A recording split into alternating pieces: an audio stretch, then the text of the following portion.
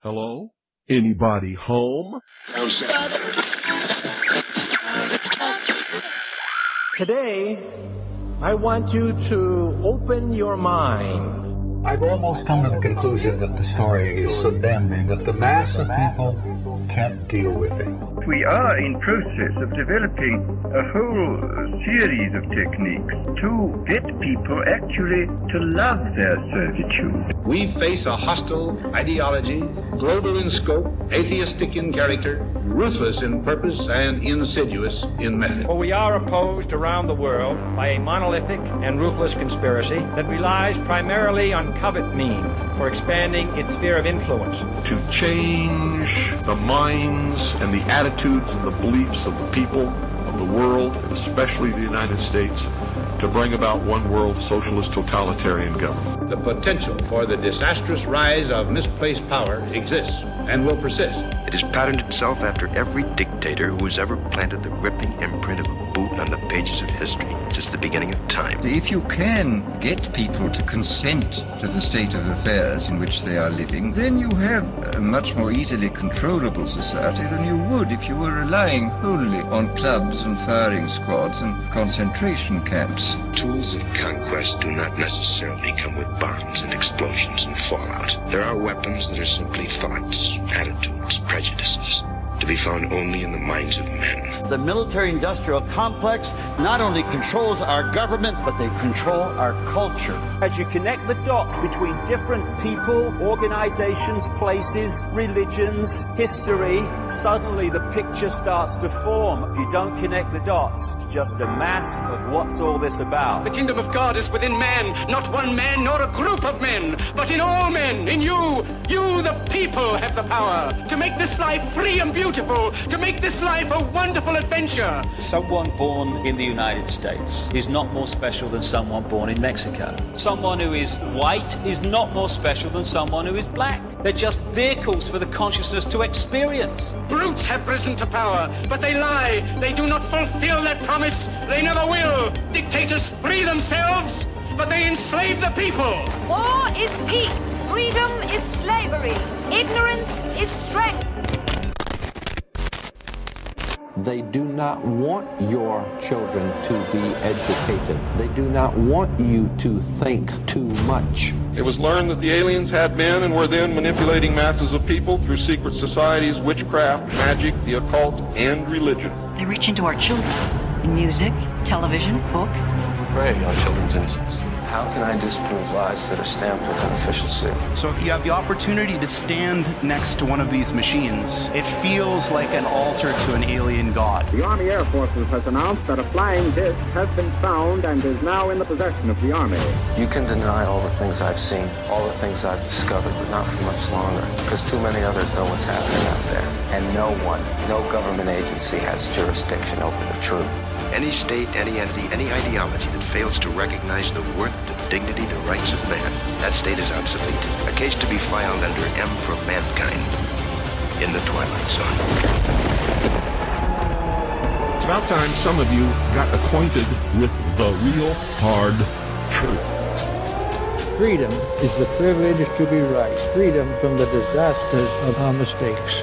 It's the heart that says, I will not acquiesce. Across the gulf of space, intellects, vast and cool and unsympathetic, regarded our planet with envious eyes. Perception is the key, and the heart is the solution. Heart perception will change everything. I'm Ryan Gable, and you're listening to The Secret Teachings on the Fringe FM. TheSecretTeachings.info is the show website, TheSecretTeachings.info. The network website, TheFringe.fm.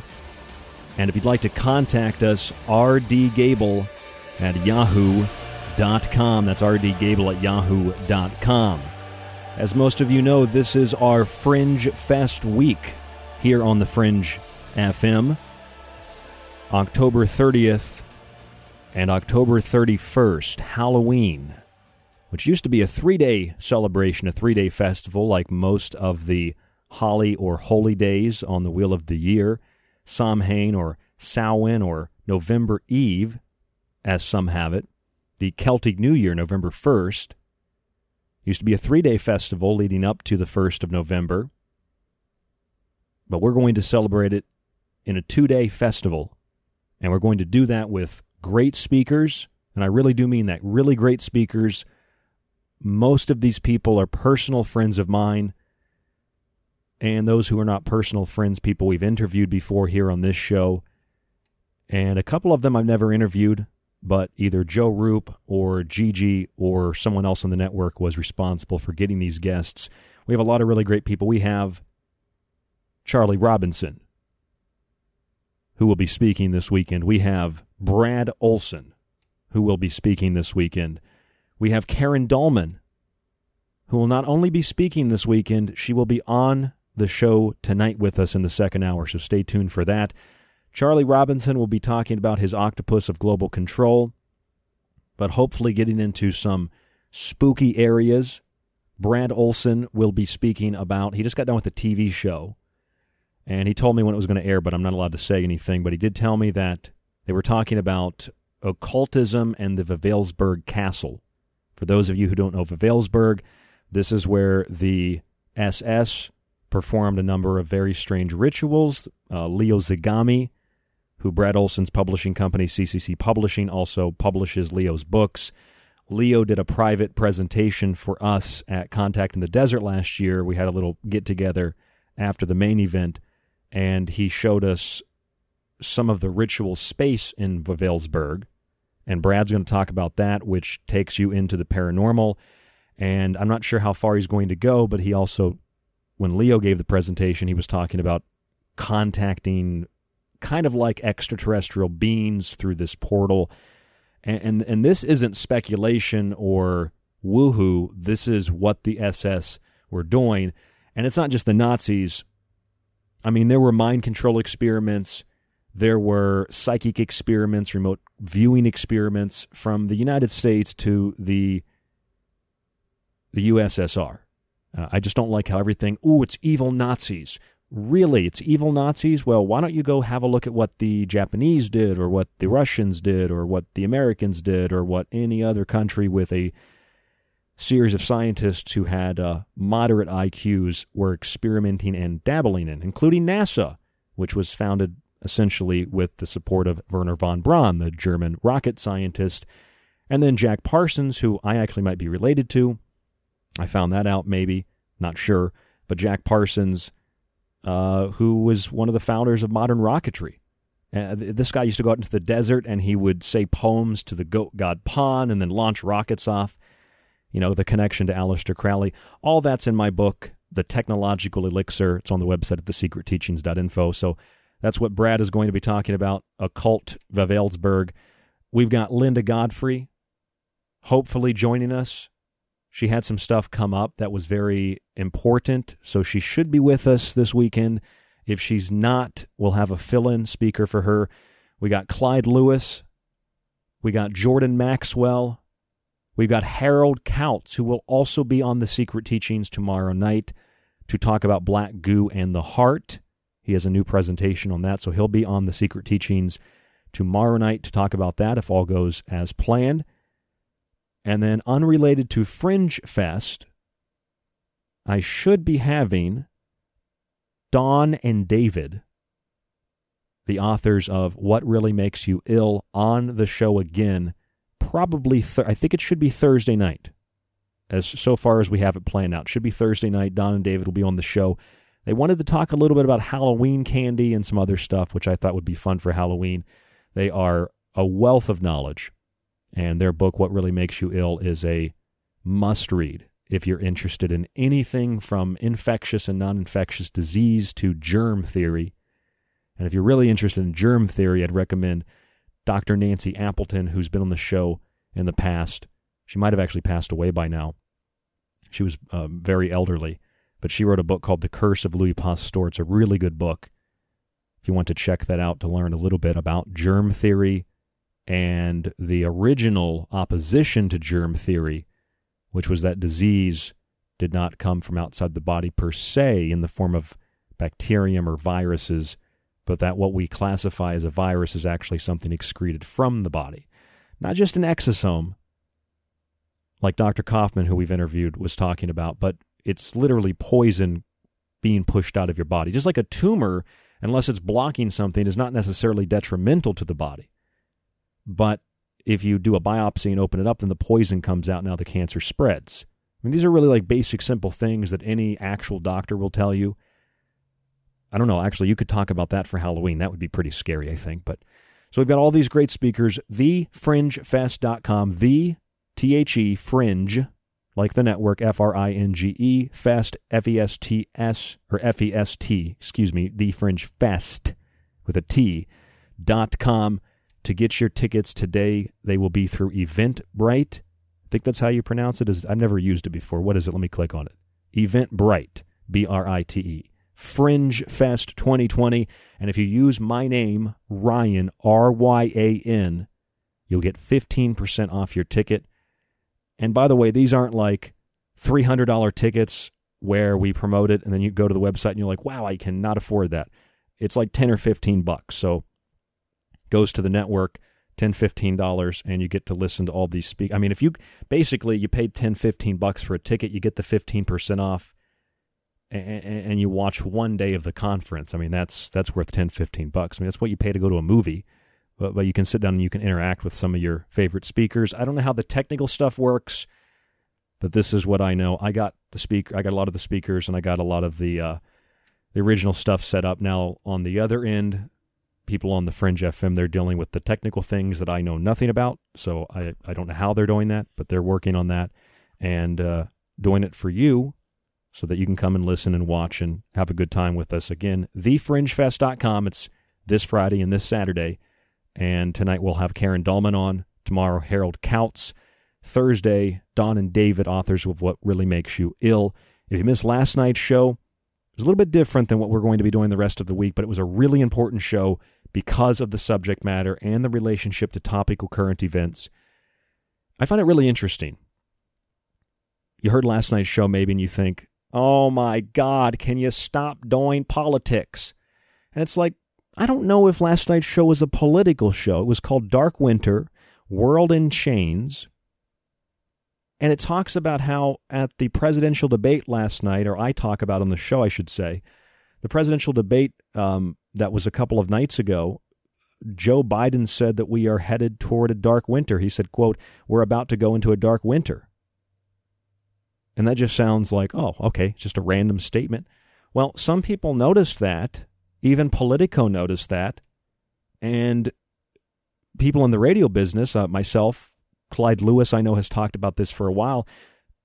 We know, and you know, that Dark Winter was a 2001 smallpox biological attack scenario in which, as the disease progressed, they have this whole 40-something page script you can read from Johns Hopkins University, this whole thing put together, and it's basically a prediction, in a sense, of what a possible biological attack would look like. And in this case, they used smallpox. This was back again in 2001.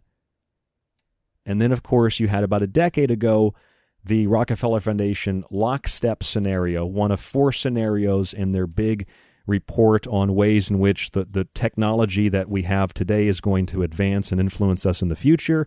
And one of the scenarios was called Lockstep, a world of tighter, top-down government control and more authoritarian leadership with limited innovation and growing citizen pushback. So Lockstep, Dark Winter, a handful of other exercises, and Event 201 were exercises to predict what would happen in the event of, in the case of Dark Winter, where you have a really bad winter, heating costs are up, it's a terrible winter, perhaps an early winter, and you have this biological agent that's spreading in the form of smallpox. And we're heading into a winter. We have COVID-19, and we have, in some places like Minneapolis and Chicago, already the onset of a very early and perhaps a record-breaking winter. It's almost like the Rockefeller Foundation, Johns Hopkins University, who participated also in the Event 201 coronavirus. That was a novel coronavirus through the Bill Gates Foundation scenario back in late 2019, just like a month before China announced, yes, somebody ate a bat, which we know is also not the source of what is happening. Seems like they kind of predicted the future, right? And then you go to fact check or clarify that, and prediction is the key word here, because that's what we're going to be talking about tonight. Prediction's the key word because you go back and you look at, I was watching some news reports today about Lockstep and about Dark Winter. They even incorporated it into a video game. So I think it was a Tom Clancy game. And so I'm going back and I'm listening to this, and there was a news thing I came across. They're like, did Lockstep really predict COVID-19? And then they got this guy up there, with his black rim glasses, and he's like, well, technically it did predict that there's going to be a pandemic, but it happened in this year, and this was the scenario, and so it does not predict COVID-19.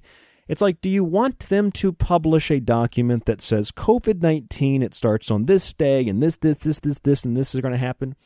See, that wouldn't be a prediction, that would be a script. Now, you can write a script that parallels something, and the script, as it parallels something, is never going to be exactly what happens.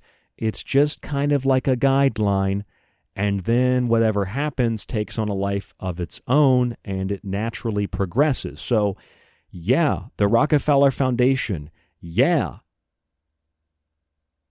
the Bill and Melinda Gates Foundation, yeah, Johns Hopkins University, yeah, all of these different groups, all of these different organizations, all of the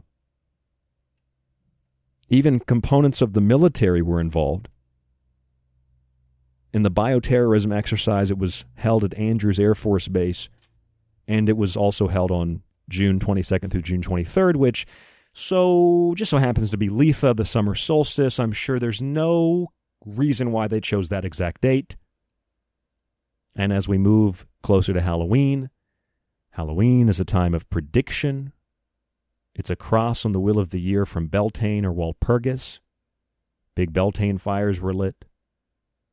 Divinatory practices were performed. Samhain, the fall, famine, death, starvation. Moving into the winter, the black horse to the pale horse. Samhain, Halloween. Rough times. Divination was a key part of that, predicting the future. Are we going to survive? Are we going to have enough food? What are we going to do for sustenance? How are we going to make it through this? Now, we don't really have to worry about that today. We go down to Wegmans, we go down to Publix, we go down to, hopefully you have a Sprouts, that's one of the best grocery stores. You go down to a Giant Eagle, you go down to a Kroger. Maybe you have a company deliver your meal in a box. I don't know. Maybe you eat candy bars all the time from the dollar store. I don't know. Maybe you go down to your restaurant and get takeout. But you have easy access to food. So divination today is not the same as it used to be. And sometimes you can use a plan, right? An understanding of how something's going to work. And it might not be a plan like you developed, but it could be an analysis of the way things are going economically, socially, whatever. And then you get an idea of how this pattern progresses, where it's going in the future, and then you can kind of map out the dangers and what might happen. And then when you have that scenario, it's not exactly what you planned per se, but it does have some similarity to it. And that's what Lockstep is. That's what Event 201 is. That's what Dark Winter is. And so going back to what I said, there's that one person that always says, Ryan, you do too many political shows. And I'm thinking, what are you talking about, dude? What do you mean a political show? Yeah, Joe Biden said we're going towards a dark winter. He said, quote, we're about to go into a dark winter. That's a very significant statement because of the bioterrorism exercise in 2001. That's a prediction. It is a plan. And if it's not a prediction or a plan in some nefarious sense, it's analyzing potential threats, conducting exercises, and then when it actually happens, you're more well prepared for it. Maybe it was planned. I don't know. The point is, with all these different exercises from Event 201 last year to back to 2001 with Dark Winter and others in between, including Lockstep, the Rockefeller Foundation, right in the middle, there actually have been plans made to deal with what's happening, and yet nothing seems to work except for the totalitarian measures that have been rolled out in lockstep with one another across the world, from governors to prime ministers to presidents, etc. So that part of it is certainly planned and organized because, again, if you only have a hammer, everything looks like a nail, so you smash it, and you don't actually need to obliterate liberty to have safety. You need the opposite. You need freedom to have safety. Too much government oversight, too much bureaucracy, too much control. This creates a sick, diseased of the body and the mind world. Governments always will make it worse. Always will make it worse. Whether it's food, which leads to starvation in every communist regime, or it's the control of certain things like disease, which leads to experimentation, leaks out of laboratories, whatever disease might be, biological, chemical agents. They're testing on something in the laboratory. They're modifying something genetically. Fauci sent the material to the Chinese. It's in Newsweek even. At the NIH, under the Obama administration, illegally, apparently it was illegal to transfer this material and tell the Chinese to work on it with millions of dollars. So you can say that's political. To me, what it sounds like is a well-thought-out, well-planned, totalitarian, authoritarian global government agenda to literally conquer the planet and bring in what Bill Cooper said was a one-world socialist, totalitarian, authoritarian government, and that is the plan. And I used to think like, well, I don't want to be accused of believing in that. And then I thought, what does it matter what I'm accused of? I'm reading the documents. I've literally got a copy of Lockstep, well, one of the 4 scenarios. I've literally got a copy of Dark Winter here on my desk. Do you think I just printed that out for fun? No, I've actually read these things, and I'm presenting them to you, so it's very important. Now, you might think, what is this show tonight? I thought it was Divination. I thought Karen Dahlman was coming on. She is coming on in the second hour. But all that stuff that we just talked about from last night, that's all divination. It's all predicting the future. Because what we're experiencing today was talked about in 2001 and 2010 and 2019. Different scenarios, yes, but predictions. And that's what a prediction is. That's what divination is. Connecting with the energy at the moment, tarot reading, Ouija boards, and then moving into a position where you can use that energy and fulfill what has been predicted or told to you, because time is a loop and you are communicating with perhaps your higher self, something in a future timeline or the timeline that you are in, but in the future, which brings us the subject of retrocausality and things of the future affecting things of the past. It's a looped, closed circuit. And there's no time in these other worlds, these other dimensions where we communicate with these spirits, not demons, communicate with spirits. Some morons like to summon demons and they don't know what they're doing. But communicate with spirits, spirit animals, whatever they might be. And that's what Halloween is all about. It's communicating, it's wearing costumes to welcome or wearing costumes to frighten, leaving food out to welcome or leaving food out to frighten, or to rather appease those things that are frightening, which is the classic trick. Or give us the treat, it's actually a threat. Give us a treat, we'll go away, we won't trick you. Halloween, divination, divinatory practices. And you know that divination is like one of the oldest things that, anthropologically speaking, people have done all throughout the world since the beginning of recorded time. It could be praying to God, something as simply as that. It could be an idea that it's flooding or it's a bad storm because the gods were not appeased. So if we do certain ritualistic things, the gods will be appeased and then we will not have these terrible storms. Or maybe it's a drought instead. Trying to understand nature, putting a human image upon it, projecting the human image, the human experience, anthropomorphizing it. That is scientific observation. In fact, the television, the radio, at least Marconi's radio, Tesla, according to the United States government, actually invented the radio before Marconi. But the television, the radio, and so many of these beautiful scientific, incredible technological developments were because of people trying to communicate with spirits.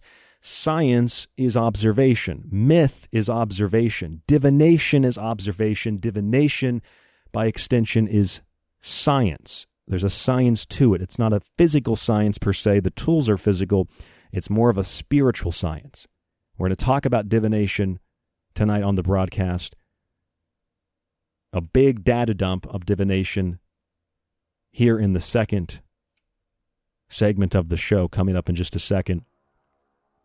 And then Karen Dahlman joins us in hour number 2 tonight on The Secret Teachings. Check out thefringefest.com to get your tickets to Fringe Fest this Friday and Saturday, October 30th, October 31st.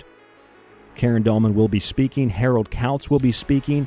And Harold will be with us tomorrow night on the show right here on The Secret Teachings. I'm Ryan Gable. If you'd like to subscribe to our archive to hear more, www.thesecretteachings.info. That's www.thesecretteachings.info. More after this. Divination and then Karen Dahlman.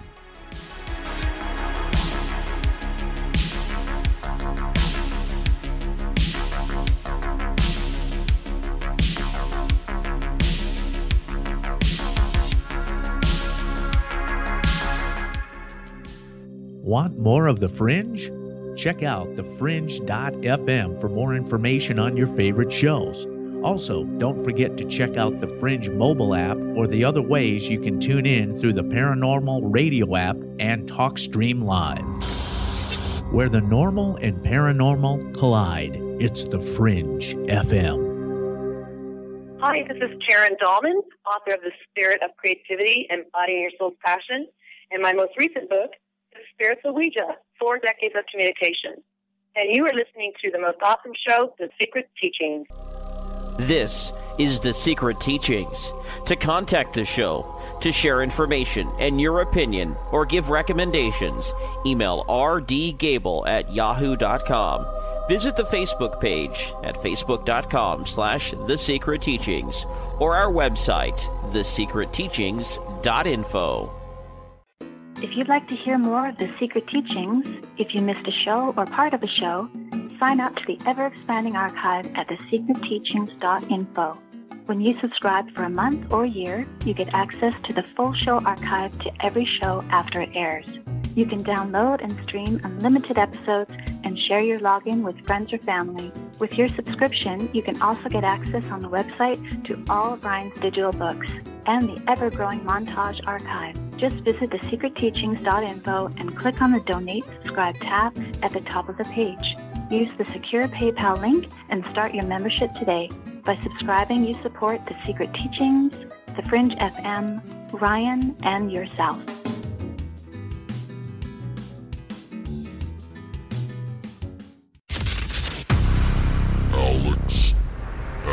My name is Alex Exum, and you're listening to The Fringe FM.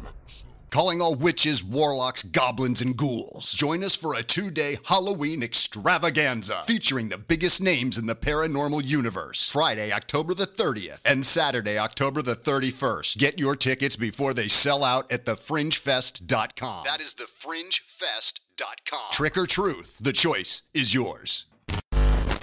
So, you love talk radio? Then you'll love TalkStreamLive.com. TalkStream Live is always on, 24/7 with the best streaming talk shows. Find your favorite talkers and discover some new ones. It's free, readily available online or on mobile with any smartphone or tablet. Finding your favorite talk shows all in one place has gotten a whole lot easier. Just go to TalkStreamLive.com. Be sure to download the free apps from Google Play or the iTunes App Store. You're listening to KTLK Digital Broadcasting. May I have the password, please? The Fringe FM. That's right, sir. That is the password.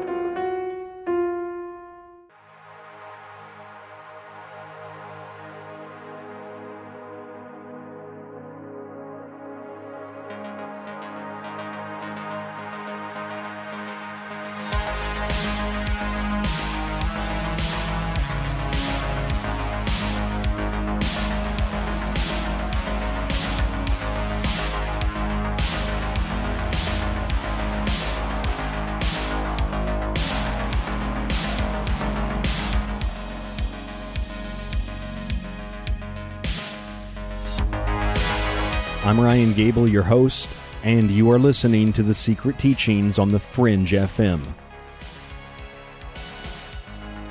The music tonight, Carl Casey, White Bat Audio. That's White Bat Audio on YouTube. Gave us permission to use the music on the show, and I'm really enjoying it. Carl Casey, White Bat Audio. Our website is www.thesecretteachings.info. That's where you can find the archive. It's also where you can find links to the Fringe Fest. Or you can just go to thefringefest.com to see all the great speakers coming up this weekend at Fringe Fest. Karen Dahlman, one of those speakers, she'll be with us tonight in the next segment and the final segment. So the final hour, the second hour of the show, Karen A. Dahlman will be with us, KarenADahlman.com. Little promotion before she comes on. She's been a good friend of ours here at The Secret Teachings for probably 5 years, maybe 6 years. It's been a long time since we've first talked to Karen. And Karen does the Ouija board, as most of you know. A lot of people might think, well, the Ouija board, that's demonic, or it's evil, or it's really cool. I want to use it and play with it. Now, I think both those perspectives are a little inaccurate. We'll probably talk to Karen about that because I get really agitated when it comes to those kinds of things. But I used to be one of those people, too. I used to think, oh, it's so cool. After, of course, I grew up in a household where it was really evil. So I went to the opposite side of the spectrum, and then I realized, oh, it's not really evil or good. It's just a neutral tool, which is really what any form of divinatory practice is all about. I call tonight's show Contacting the Divine, or Contacting the Divining, because divining or divination comes from the word divine. And the word divine, of course, relates to those things that are holy, those things that are godlike, those things that are of the gods. They are divine powers. They are excellent powers, delightful powers, powerful energies. This is what the gods are, consciousnesses. The planets have their own consciousnesses. They have their own signatures, their own energies. So we're contacting the divining, we're contacting the divine, but we're doing it through our five sense body. We're doing it through the tools that we have, be that a Ouija board or a pendulum. And a Ouija board could just as easily be a piece of paper that you draw letters on, and you make a planchette out of what Karen Dahlman does sometimes. She'll show people you can do it out of an old CD or an old DVD with the little hole in the middle. Put that on your piece of paper. Or maybe your pendulum is just a necklace. And you can do it out of any number of items that you have around the house. You don't have to go to a metaphysical store to buy these tools. You can use the tools you have around your house. You can make those tools. When you make a tool in magic, it has your energy even more so than if you were to go out and purchase it, of course, because you're investing your time and energy into making that tool, and then you perform that divinatory practice. Now, you shouldn't really be, in my opinion, you shouldn't really be asking like questions of a really personal, like worldly desired nature. Like, you know, who's going to be my husband, or who's going to be my wife? Maybe we can have those conversations with spirits, but I feel like that's kind of like a waste of time. We're talking to things that are in another world, just as much a part of our world, but hidden behind the veil that is lifted on Halloween. I think we can come up with some better questions. You know, I'm sure there are people today that would be like, well, if I got to talk to God and ask him a question, I'd probably ask him, God, who do you think should win the U.S. presidential election? Are you a Trump supporter or a Biden supporter? Like, people are so... You know, you ever seen that Family Guy episode, like one of the first episodes where Meg, she joins that cult, and that girl comes over to the house, and everybody knows there's something wrong with the girl, but Meg is, totally alone. She has no friends, no boyfriend, no prospects. So this girl, which is what cults do, they come to the vulnerable and they promise to be your friend, and they offer you all this stuff and talk to you really nice. And that girl, there's something wrong with her in the episode, and she's her eyes twitching and her head's cocked to the side and she moves around real fidgety. That's like anybody that's on the political spectrum It's like the political autism spectrum. That's how they act to me. Like, hey, you going to vote for Trump? You going to vote for Trump? You going to vote for Biden? What do you think about Biden? Biden's a cool guy, right? I like Trump. I like Trump. Oh, Kamala Harris. Oh, Mike Pence. They're just like there's something wrong, you know? I don't know. That's just what I think. I think of that cult girl from Family Guy. But I don't think that spirits are so concerned about those worldly affairs. So maybe we should be asking, through the material, physical world, we should be asking, and this is an opinion, we should be asking things of another nature. Again, that is my opinion. And whether you recognize it or not, a lot of the things that we practice as a tradition or something that's cultural, a lot of these things are rooted in the ancient world. In the sense that practices like divination, which is where we use a tool and we seek knowledge of the future by some supernatural means, these practices are as old as mankind. And although they might not be done for the same reasoning, they're done today nevertheless. There are so many avenues for communicating with spirits or predicting future outcomes. One of the most popular, of course, being the Ouija board. But there are others that you do and you might not even think about, which I think this is really funny.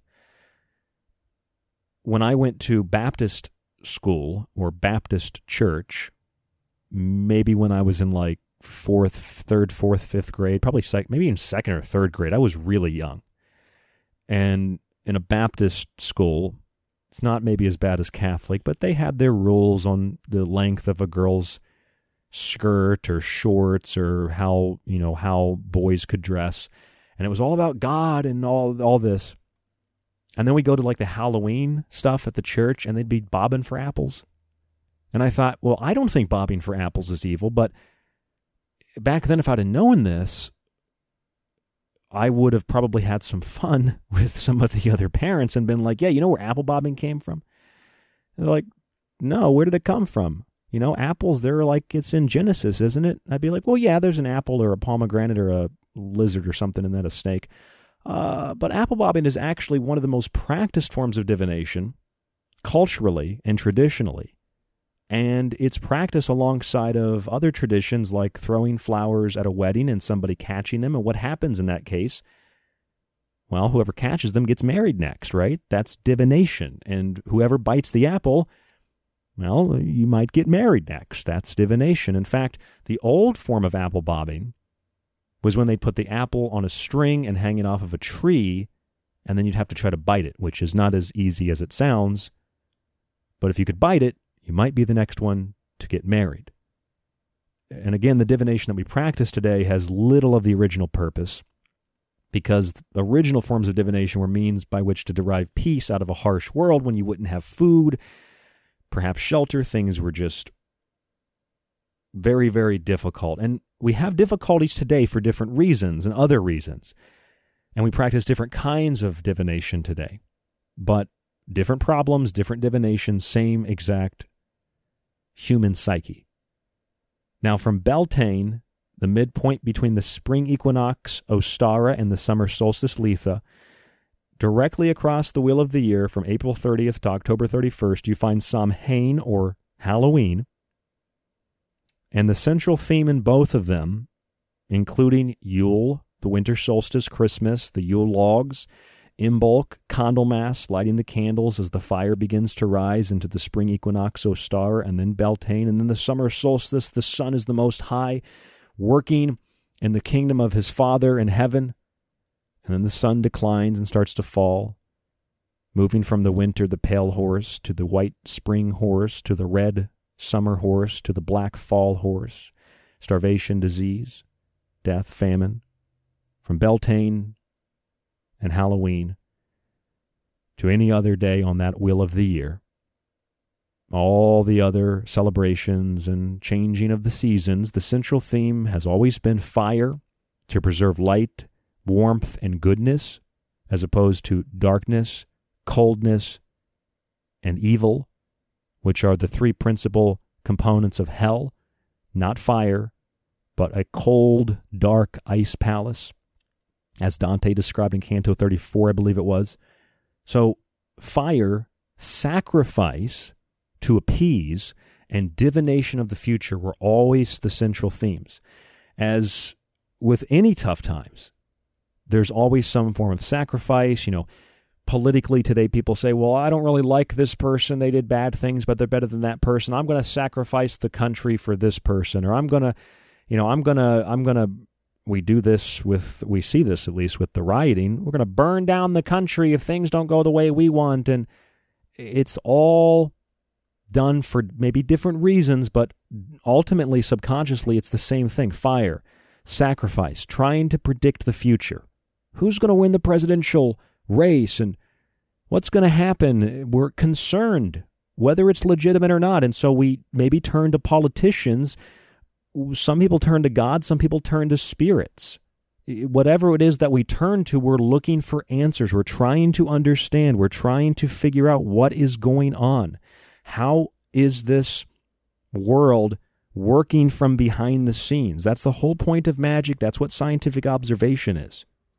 In fact, if anybody's ever studied Isis, a goddess in Egypt, and maybe you read in The Secret Teachings of All Ages by Manly Hall or any number of other great books on magic and myth and history, they'll tell you that Isis is a goddess who is veiled. Well, Isis is nature, and the true fundamental workings of nature are veiled until you observe them, understand them, and study them. They remain hidden behind a veil. So the knowledge of the cosmos and nature was and remains today hidden behind an occult veil which is impenetrable to mortal man, which also means women, for those of you who can't understand that the origin of the word mankind meant all people, but nevertheless, mortal man, people that were mere worldly individuals, those who chose to pierce the veil through working beyond the physical, were not mere mortals, because they were immortal in the sense that they recognized the essence of being is essentially an everlasting life, which is why you gain everlasting life when you become, indoctrinated / initiated into the Christian cult. Just like any other cult, Islam's a cult. It's not necessarily a bad cult, but it's a cult, just like Mithraism was a cult based on the worship of the slain of the bull, Taurus. Mithra was a cult, and this is a cult that is a good cult in a sense. Christianity preserved some of the finer, although misunderstood and misinterpreted, mysteries that allowed a mortal man to pierce the veil of Isis. So to have information pertaining to future events was considered a very important thing when people were trying to live their daily lives in a state that was very unstable. And so we do the same thing today. We just have a different unstable state for a different reason. In order to find a standard of order in the cosmos, priests turned to the heavens. They used the stars, astrology, and astronomy, which were the same thing till about the 16th, 17th century, and they looked at the movements of the planets and the stars, believing they were expressions, as I think that they are, of universal law and their influences upon earthly affairs. And they were taken seriously, and this was used to kind of predict and determine outcomes of the future. We do this with astrology today. Admittedly, it's one field of study that I'm not even close to being an expert in. Like I understand it, I just don't have it memorized yet. I need to sit down and start to look at astrology a little bit more directly. I mean, I understand all the symbols and the zodiac. I just haven't, something hasn't clicked yet. So I'm kind of working on teaching myself that. And that doesn't mean that I'm an expert in anything else except for maybe symbols. I just saying that, like, astrology, of all the things, like, I don't know anything really about astrology compared to some of you and compared to some other people that I know personally that are just way beyond me when it comes to consulting the stars, if you will. But all of this is based on divining the future. So whether it's a whirling dervish, the whirling dervishes, or people that you go out and dance. Dancing is part of the magic of Pan, the author of sacred dances. You do it, you feel energy, you get in tuned with it, and once you're in tune with it, you can kind of flow with that energy, and you can see backwards and forwards and in the present, and use that energy to determine future outcomes. And so there have been all these different methods of divination that have been practiced throughout recorded history.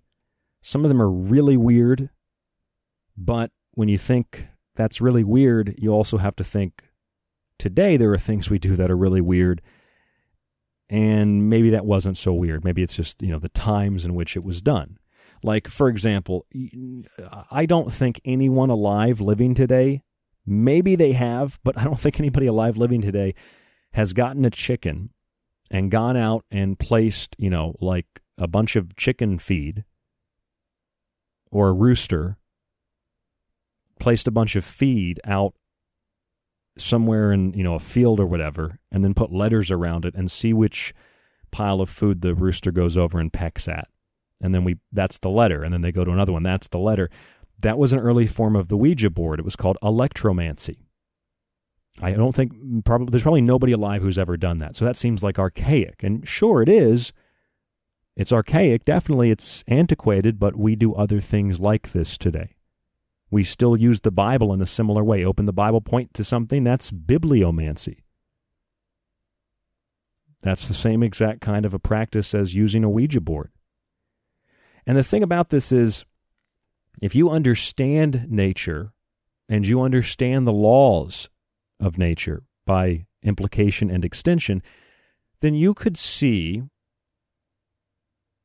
that an individual with this knowledge who understood how the wind blew, per se, an invisible force, they see the clouds, they know that it's going to rain, they know that it's going to storm, and they could impart this knowledge to the priests or as a priest, and they would look like they can predict the future. I mean, that's what weather people do, isn't it? They predict the future based on radar. Well, one of the early forms of divination was really one of the early forms of, in a sense, it was one of the early forms of meteorology, was called astromancy. It was divining the future by wind, seeing which way the wind's blowing and then divining the future through wind. And that's pretty incredible. There are so many different forms of divination. Like, for example, I have a little, it's supposed to be for burning like charcoal or something, but I burn incense sticks in it. And the incense sticks burn down, or the wood burns down, and then you get this ash in the bottom.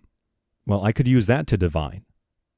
Capnomancy is divination by interpretation of smoke from a burnt offering on a sacrificial altar. Sometimes they use the altar itself. They use the ash to determine the future, or they'll, of course, use the intestines of the animals, but people really don't do that anymore. That's called hepatoscopy. The diviner monitors how the parts of burnt offering interact with the sacred sacrificial flame. They then determine if the sacrifice was acceptable to the gods before searching for the answers that they sought. Telling future events by interpreting random selections of playing cards, cartomancy. Divination by wax, seromancy. There are so many different kinds of divination. Bones, wax, smoke, wind. Here's an interesting one, divination by fingernails. Onychomancy. Divination by fingernails. You can do it by fingernails. It's not about the tool being developed. It's about it's using your energy. The tool is just there to focus your attention, to focus your energy. Here's another one. I've seen people actually do this. Divination by egg is accomplished by reading the leaked contents, such as its yolk. And this is with two O's, oomancy. Oomancy. Divination by studying a spring or a fountain. You go to the park, you see a nice little spring. Pagomancy. There's so many different kinds of divination, and we all divine every day. Every computer, every phone, every tablet you look into, you are divining, my friend. You are divining. This is called scrying. Divination by peering into a medium such as a crystal ball, which is also known as crystallomancy, or some other form of lens. Black mirrors are prepared with the black volcanic glass that we know as obsidian.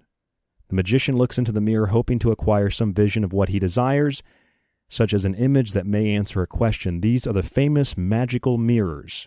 Magic mirror, mirror, mirror on the wall. Who's the fairest of them all?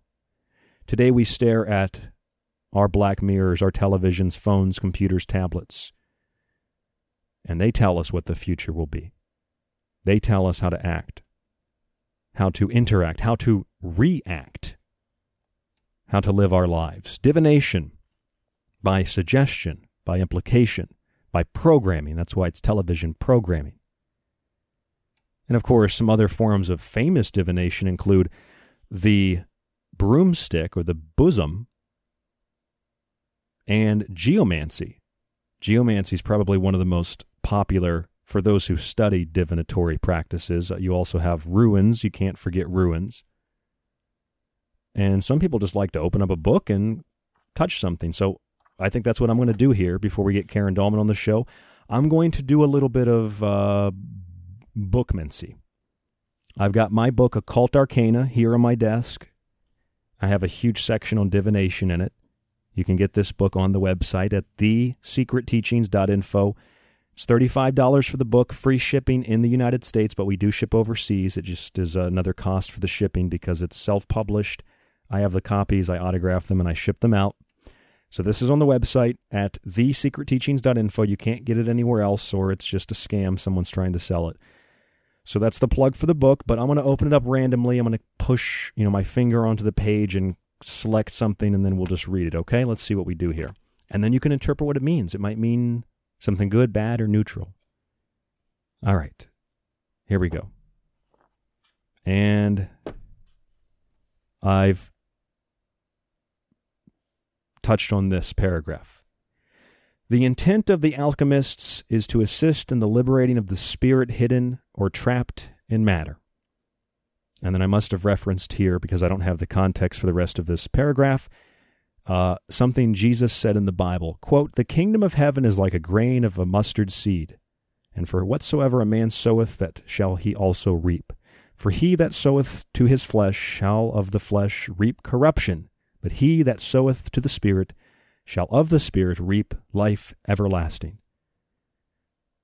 End quote.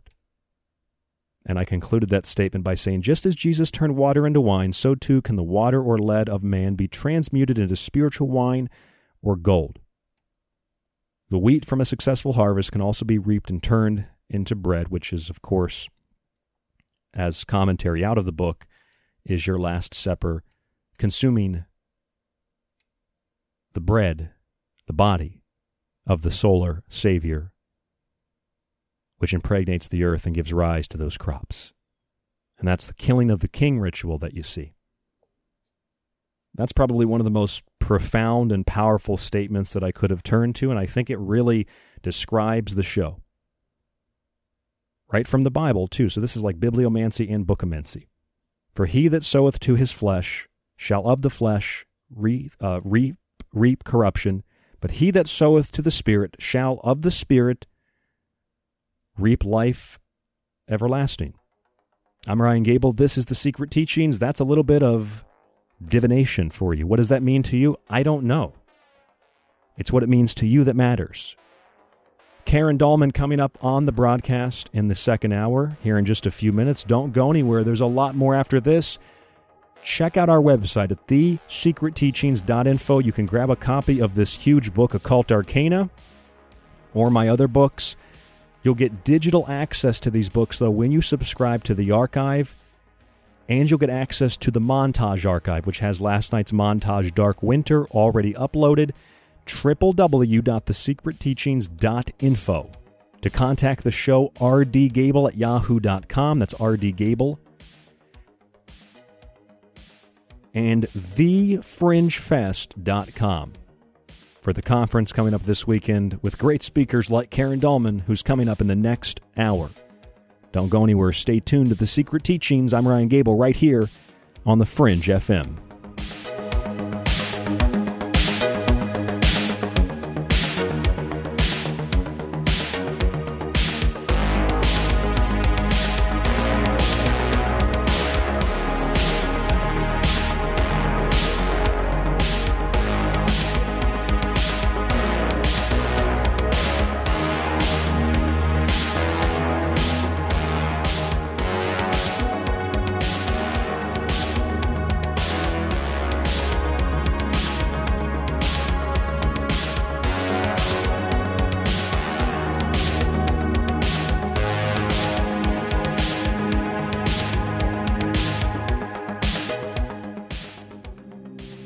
Want more of The Fringe? Check out thefringe.fm for more information on your favorite shows.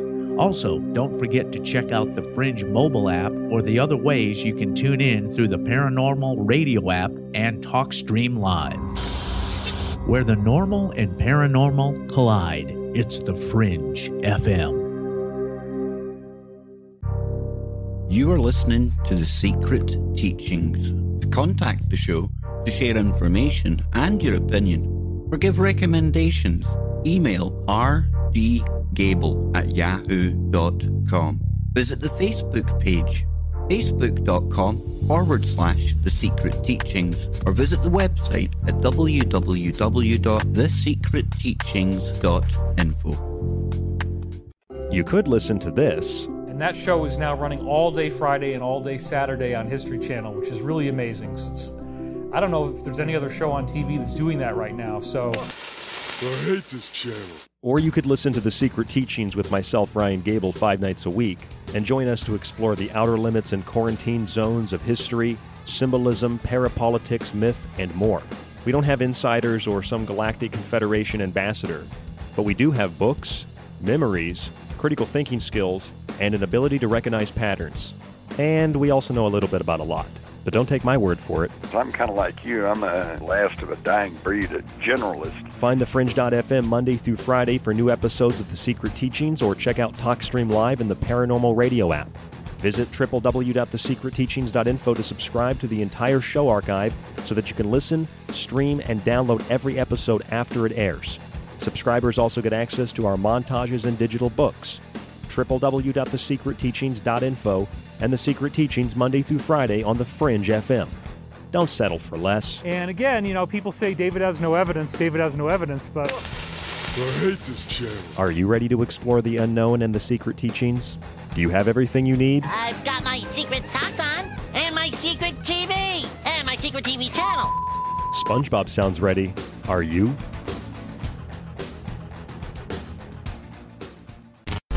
Why listen to the Fringe FM? We are your #1 source for talk radio the mainstream media won't touch. Joe Roop brings you everything occult with Lighting the Void. Ryan Gables shatters paradigms with esoteric knowledge on the secret teachings. Gigi and Cortana explore the inner workings of our reality with Shift Happens. Jess of the Rogue Report brings you years of research to explore the hidden facts behind alternative topics. And myself, Alex Exum of Live Talk, the so-called Joker in the deck. We are the Fringe FM. Do you like The Secret Teachings and Ryan's passionately balanced approach to subjects from food and health to the entertainment industry and the occult? Then check out Ryan's books, available in PDF and softcover with free shipping in the United States. For a practical, balanced, and unique look at the food industry, vaccinations, the theories of disease, and geoengineering, grab a copy of Food Philosophy. For a deeper look into artificial intelligence, UFO cults, black goo, and pacts made with the devil in the music and entertainment industry, have a look at the technological elixir. Or look for Ryan's masterpiece, Occult Arcana, an encyclopedia of occult knowledge spanning from mythology and science to symbols and sigils, from ritual magic to voodoo, and from comparative religion and psychic abilities to paranormal activity. All 3 books can be purchased on the website at thesecretteachings.info, where you can read reviews from other authors and radio hosts around the world. Just visit thesecretteachings.info.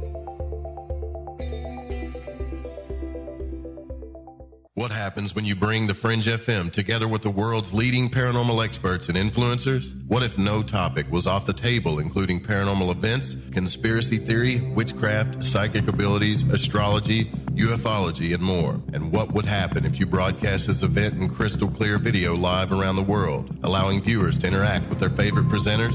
You would have created the monster that is the Fringe Fest 2020. 2 nights only, Friday, October 30th and Saturday, October 31st. Go to thefringefest.com for more info. Get your tickets today at thefringefest.com. That is thefringefest.com. Trick or truth, it's up to you. Join me on a journey where getting lost is the only true destination. Where happiness is an illusion. Here, where the past, present, and future all coexist on the same timeline. Welcome to a future where our true reflection is only revealed once the screen goes dark. Welcome to the darkness. I hope you find it enlightening. This is KTLK Digital Broadcasting, where the normal and paranormal collide. It's the Fringe FM.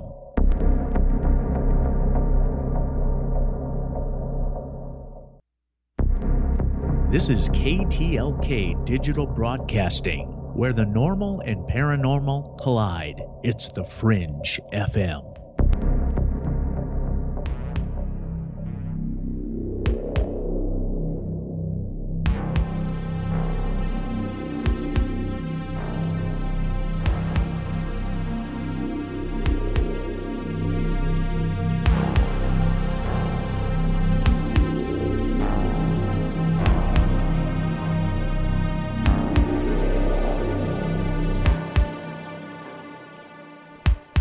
I'm Ryan Gable, and this is The Secret Teachings on the Fringe FM. If you'd like to contact the show, rdgable@yahoo.com is the email. That's rdgable@yahoo.com. You can find us on social media at facebook.com/The Secret Teachings. And check out our website at thesecretteachings.info. Don't forget about the network website, The Fringe FM, and our conference website, thefringefest.com. I know that's a lot of information, but you can find links to all of that on our website, thesecretteachings.info. The Fringe Fest 2020, our first, hopefully annual Fringe Fest, coming up this Friday and Saturday, October 30th and October 31st. We have a lot of speakers Friday and Saturday, mixed in with some other fun stuff and live music. You can still get your tickets at thefringefest.com, and for a discount, you can use my name, Ryan, R-Y-A-N. Just visit thefringefest.com. We're trying to promote that, obviously, pretty consistently and hard this week because this is the last week to get your tickets. We have all the speaker spots booked, from Harold Kautz to Jordan Maxwell to Clyde Lewis, to Guy Winters, who we've had on the show a long, long time ago to talk about ghosts. In fact, a Halloween many, many years ago, when we were still broadcasting out of Orlando, we talked to Guy Winters about that Greencastle ghost. Some of you might remember that. It's a really interesting story. And so we tried to get a number of people together who we thought would be able to provide a very good, clear explanation, people that are very good public speakers. Not all public speakers are good public speakers. And something that would be in the theme of the fringe, which is on the edge between the normal and the paranormal. And this is what we've set up for you. TheFringeFest.com is where you can find more information out about that. Tonight we've been talking about divination, contacting the divining. And whether you recognize it or not, most of our traditions, most of our superstitions, a word simply meaning things that are left over from the past, they have a really deep root in the ancient world. A lot of the things that are considered divination, if you've ever read a book on magic or divinatory practices, or if you've read my book, Occult Arcana, I have an entire chapter on divinatory practices. Divination is to seek knowledge of something through an abnormal avenue, through supernatural means. And all of these divinatory practices, many of which might be modernized, they go back to the ancient world, and they're about as old as mankind. There are so many different avenues of communicating with spirits or predicting the future, predicting future outcomes, one of the most popular being the Ouija board. And so tonight I've asked my friend Karen Dahlman to come on the broadcast to talk about the Ouija board and other methods of divination, and a little bit about what she's going to be talking about at Fringe Fest. She'll be speaking at Fringe Fest this weekend. And one of the things about the Ouija board that you might not know, or any divinatory tool, and that's what it is, I think it's just a tool, is that it's really no different than the Bible. You might think that's blasphemous, but if you pick up a Bible is paper. Maybe it's a little bit of cardboard. It's ink. Depending on how nice your Bible is, maybe you have something, like a leather-bound Bible. But it's basically paper, cardboard, ink, maybe some plastic. You have like a really, really fancy Bible. Sometimes you get that plastic lettering. That's basically what a Ouija board is. It's ink, paper, maybe a sticker, some wood. It's basically the same thing. And when you open the Bible and you put your finger on a verse and you let God speak to you, or the Holy Spirit speak to you, that's divination. Now, you might be aware of that, but one thing you might not be aware of, it's really interesting, we talked about it earlier, is apple bobbing is probably one of the most practiced forms of divination, at least around fall. You go to church and they apple bob. And apple bobbing is basically like catching flowers at a wedding. It signifies something else that is going to happen to an individual, like being married or the next person to be something. Usually it's being married or finding and having a partner. And from Beltane, which is the midpoint between the spring equinox and the summer solstice, all the way to Samhain or Halloween, which is this week, Halloween 2020, the central theme has always been fire, sacrifice, and divination of the future, because as with any tough times, people turn to God, they turn to spirits, spirit communication, and they even turn to politicians to help them. Even if they think politicians are the reason for the problem, they turn to another politician on the other side of the aisle, looking for someone or something else to give us answers. I think, Karen, that we can probably find more answers in a talking board or in a deck of cards or maybe even in a little bin of apples than we can in the political system. I don't know. What do you think? Welcome back to the show, my friend. Thank you so much for having me. This is great. There's a lot to be learned about yourself and the world at large through using these tools. And I do want to reiterate what you just said, is that they are just tools. The tools don't do the work. We do the work. And so we may use, for example, the tarot cards, which is based on symbols. It's really just a language of symbols and signs, concepts and ideas in the pictures. And that, if you look at them, you can start beginning to tell yourself a story. And it's a reflection of your own inner thoughts that becomes part of the reading with the tarot cards. Yeah, the cards mean certain things, and the certain or specific suits mean certain things too. But what you can't help separate yourself from using the cards and projecting your own thoughts upon them. So when we use any of these tools, what happens is you can't remove your own filters, your own belief systems from using them. And thus you start getting, if you get anything that you don't like, it's really a reflection of yourself. And people want to throw that around and say, no, the board's evil, or these cards are negative or bad, or the apple's bad. But truthfully, whatever happens when you're doing divination, it's all a reflection of yourself. That's right, and divination is coming from the word divine anyway. We have a little bit of that inside of us, right? It's divining ourselves. We do. And, to really have this conversation, we have to go back to Platonic philosophy, because the Platonic doctrine teaches us that the originality of anything kind of comes from these universal, indestructible forms and ideas. That's really from the one being. And so even the early Greek and Roman churches or churchmen based their principles upon this idea that there's this one being, that there's this universal concepts and ideas that we can tap into. And that's really where the idea of divination came from the Platonic thought. And then the Neoplatonic group of thinking too took it a little step further, which then developed more into things such as theurgy and theomancy and the ability to divine with your higher self or kind of creating a science around it that you can tap into this greater consciousness. And then it became more of theomancy became more of communicating with the spirits of the dead. But technically and truthfully, that's what the Bible's based upon. All kinds of voices and experiences of communicating with other energy forms, spirits, whether it's God, from Moses, God, top of the mountain with the commandments, or the burning bush speaking. It all was a form of this. So right.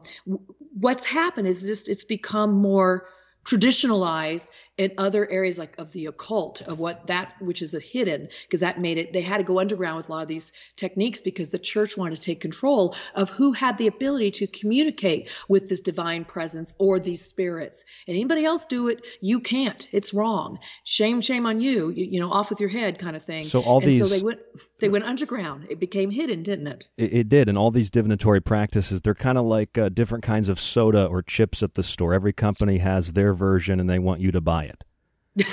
Very, very well said. Yeah, buy this one, and this is the only one you can use, or you must go through us. We'll do it for you. Right. So you know, when in the 1400s, 14th century, when tarot started developing, the idea of cards, I should say, and then it developed into the tarot and the images, and it became really rich with symbolism. That's kind of an underground way too, where people were starting to do their divination. So they had their tools, they had their techniques, but again, we must remember it comes from the person who's doing it. That's where all of this work comes from. Do you know where the actual playing cards come from? Do you know what they signify? You ever read about that? I have. What I understand is that when they first developed, they had to do with the different, I guess I was going to say the different, what would you call it? Ideas that were happening in Europe, like with the kings or queens or different sects or sages and different levels of society. That's what I understand. Now, what's your take on that? I think that's part of it. I've read about how the symbolism of the card in color is the black and the red, which signifies both the fall and winter, and then the spring and summer, which are red. And that relates also to the four horses of the apocalypse: black for fall, white or pale rather for winter, and then you have the white horse and red coming for spring and for the summertime. But they relate to everything from the four seasons to the Sephirothic trees and the Kabbalah. The 13 cards of each suit are like the 13 lunar months in each year where the cycle restarts, the 52 cards of the 52 weeks of the year. So that's a lot of incredible occultism, esotericism, nature, whatever you want to call it, placed into playing cards, where if you just went to Vegas and were going to casinos or something, you wouldn't think that, but it's all right there. It's pretty cool, I think. It's very cool. So you had the spades, clubs, hearts, and diamonds, which became in the tarot cards. So the spades are the swords, the clubs are the wands, the hearts are the cups, the diamonds are the pentacles. So they started using the more that symbolism that came out of that era of, the kings and queens and how they were living and all that stuff. But you're right. There's so much more depth to these cards. Now, I read tarot cards. I use them, and I'm doing a lot of readings these days. And I really enjoy just working with symbolism, pure symbolism, as opposed to what I'm told the cards mean. Although they do have meaning, I prefer to look at them and then jump off. They're like a springboard for me, and I jump off into the unknown, and then I start getting all kinds of messages, but I use them as a starting point, which is kind of interesting. So many people use these cards, and they'll use them traditionally with the symbolism and stuff you're talking about, Ryan. Others will use it, like myself, as a starting point just to get a bearing and then jump off from there. And then we open our minds and our hearts to receive all kinds of information.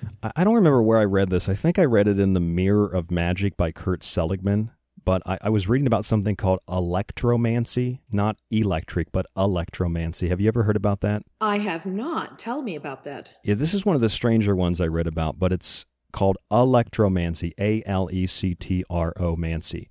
And specifically, they say this in the book, or I think it was The Mirror of Magic, but he writes that this was divination by means of a rooster, and it was particularly a precursor to the Ouija or talking board. And I don't know why they made reference to the Ouija board, but they said it was a precursor. Maybe it was one of many forms of divinatory practices, but basically you'd use a rooster and you'd put like a circle of feed around it with different letters, and wherever the rooster went and pecked at the feed, you'd write that letter down. So I guess it's kind of like a board.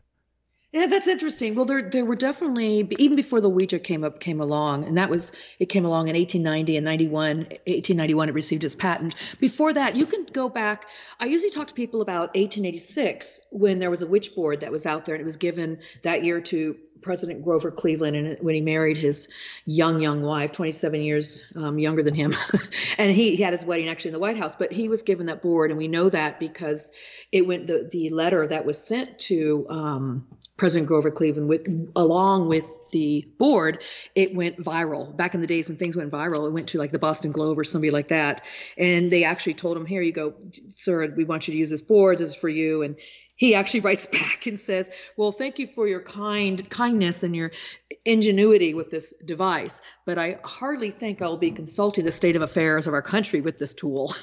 I'm sure there were some other presidents who did. I must say this, the board actually goes back further, or ideas of using a board, and we know this again because it was written up in certain publications, whether it was the Boston Globe or the New York Tribune. But back in, let me see, the earliest thing I have, I don't think what the date was. It was 1871. You told me so Greece one time. Say the board goes back to that 1871. Sorry to interrupt you, but didn't you say Greece one time, like different remnants of Greece or in Egypt? Well, people say this, and I got to tell you, there's no proof of this. People say, oh, the Ouija board started in Greece, ancient China, ancient Greece. Well, from our work at the Talking Board Historical Society and everything that we've looked up, and the research we found, there's nothing that proves that. People write about it in books and say that's a fact, kind of like the rooster thing.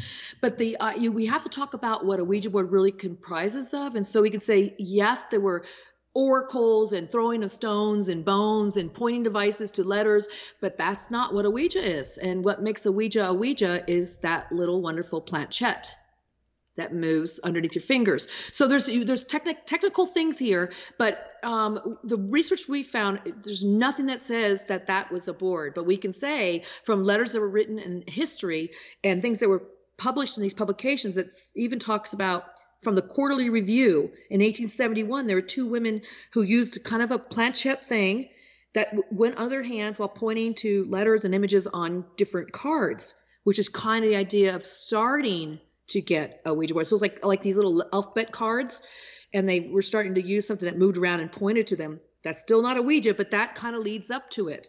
And then in 1876, in the book, the journal called the American Spiritualist Magazine, these husband and wife painted a table with letters of the alphabet on it, and they used a polished rod that went underneath their fingers, and it started moving around to the different letters. So there you go. You're starting to get into the Ouija board thing. And then it goes on. And then 1886 is when in Ohio, there was this huge, what would you call it? A movement. And they called it the new planchette, a mysterious talking board and table over which Northern Ohio is agitated. And this came out in the New York Tribune. And what they said is that there was a board and they had this device on top of it that moved around, and it would say, go to yes, no, the letters of the alphabet, or good evening and good night. And so that really is when we start seeing the board appear, and then in 1886, the witchboard that was given to President Grover Cleveland. So we can technically say a talking board goes back to 1871, and then a Ouija board, which is the patent trademark name, as we've talked about before, came out 1890-91 was when it hit the market. I've heard other presidents have used a Ouija board. I've heard all about Ronald and Nancy Reagan. You know anything about that? I don't. And I know they were big into astrology. She sure was. And that was her choice of divination. I never heard they used a Ouija board. So I'd love to hear more about that. Now, I know Mary Lincoln Todd also. That's right. Yeah. I've heard that. She would do the seances in there, but they never talked about using a Ouija board. Now, that was before the Ouija board, actually. So I guess, around the time. But they could have. They did a lot of other things like seances. You guys, that's a huge way of doing divination, spiritual readings. That was big and prominent. 1848, we know with the Fox sisters in upper state New York, when they were doing the rappings and knockings, and they said it was spirits coming through the walls and the floorboards. But then they recanted their story and said later they were cracking their knuckles and popping their toes, and that made the sound. But spiritualism, that's when spiritualism in the United States was born. And that's when people started saying we don't need, they were looking at apparatuses and devices, but we ourselves are communicating directly, mediumship, and it was all about talking to the deceased. I think it's really interesting, Karen, like as over the years, throughout all of mankind, as man developed this idea about nature and God, and out of that comes an understanding of the fundamental laws of nature that later, through myth, became scientific observation. And then it kind of, I think it kind of proceeded. I did a show on this last week where I talked about the priests of the techno garden, where the new priests today are the scientists, and they've kind of done away with God. And so we focus rather on God. We focus on human affairs and what humans can create.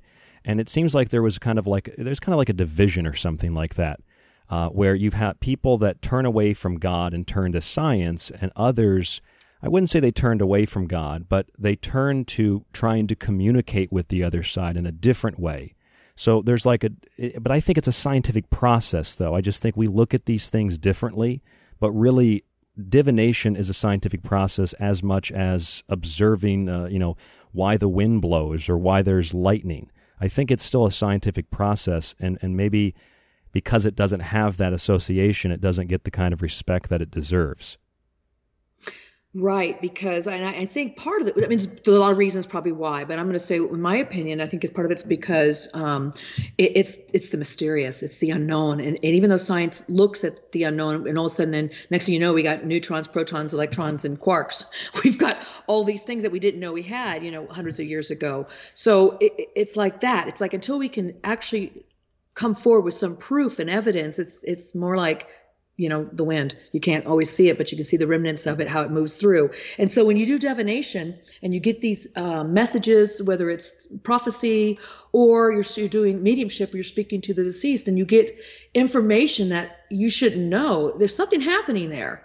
And to say it's just me talking to the dead, and maybe it's also me tapping into this higher consciousness that Platonic philosophy talked about, that we all have these universal qualities we can tap into, and from there we can get our reading. So maybe, we don't know exactly how it's working, why it's working, but we know something's happening because people say, wow, I'm blown away by that reading. Yes, that was my father that came through, because there's no way you would have known that secret word or this happened, this came to pass, and I just got that message yesterday. It's those things that becomes the proof for the individual. What I find for myself is the more and deeper I got into this work, and I didn't always just use the Ouija board, although that's the tool that I love the most. I've done the I Ching, tarot, pendulum, water witching, which is dowsing rods basically, and mediumship, all kinds of things, and reading objects and reading auras and seeing auras and things of that nature. What I find is I didn't need to prove it to anybody.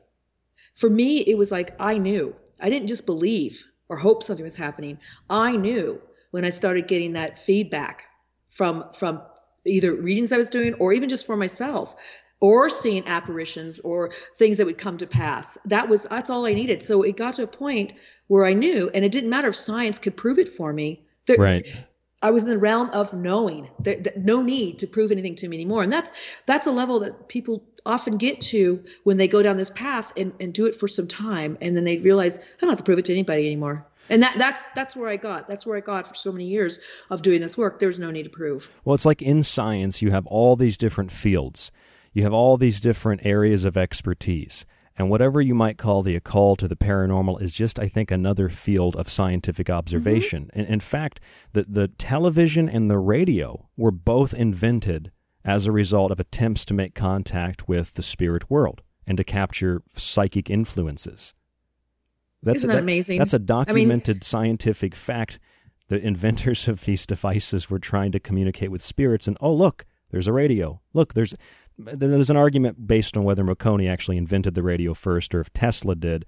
I think the United States government confirmed Tesla did it first, but still, these people all throughout history, whether it's Robert Hooke, he was an alchemist. You had people like William Harvey, people like Francis Crick, all these famous scientists who were actual practicing alchemists, practicing magicians in some cases, and they just happen to come up with these amazing scientific advances. Maybe it's something more. Maybe they're getting this information from that other side.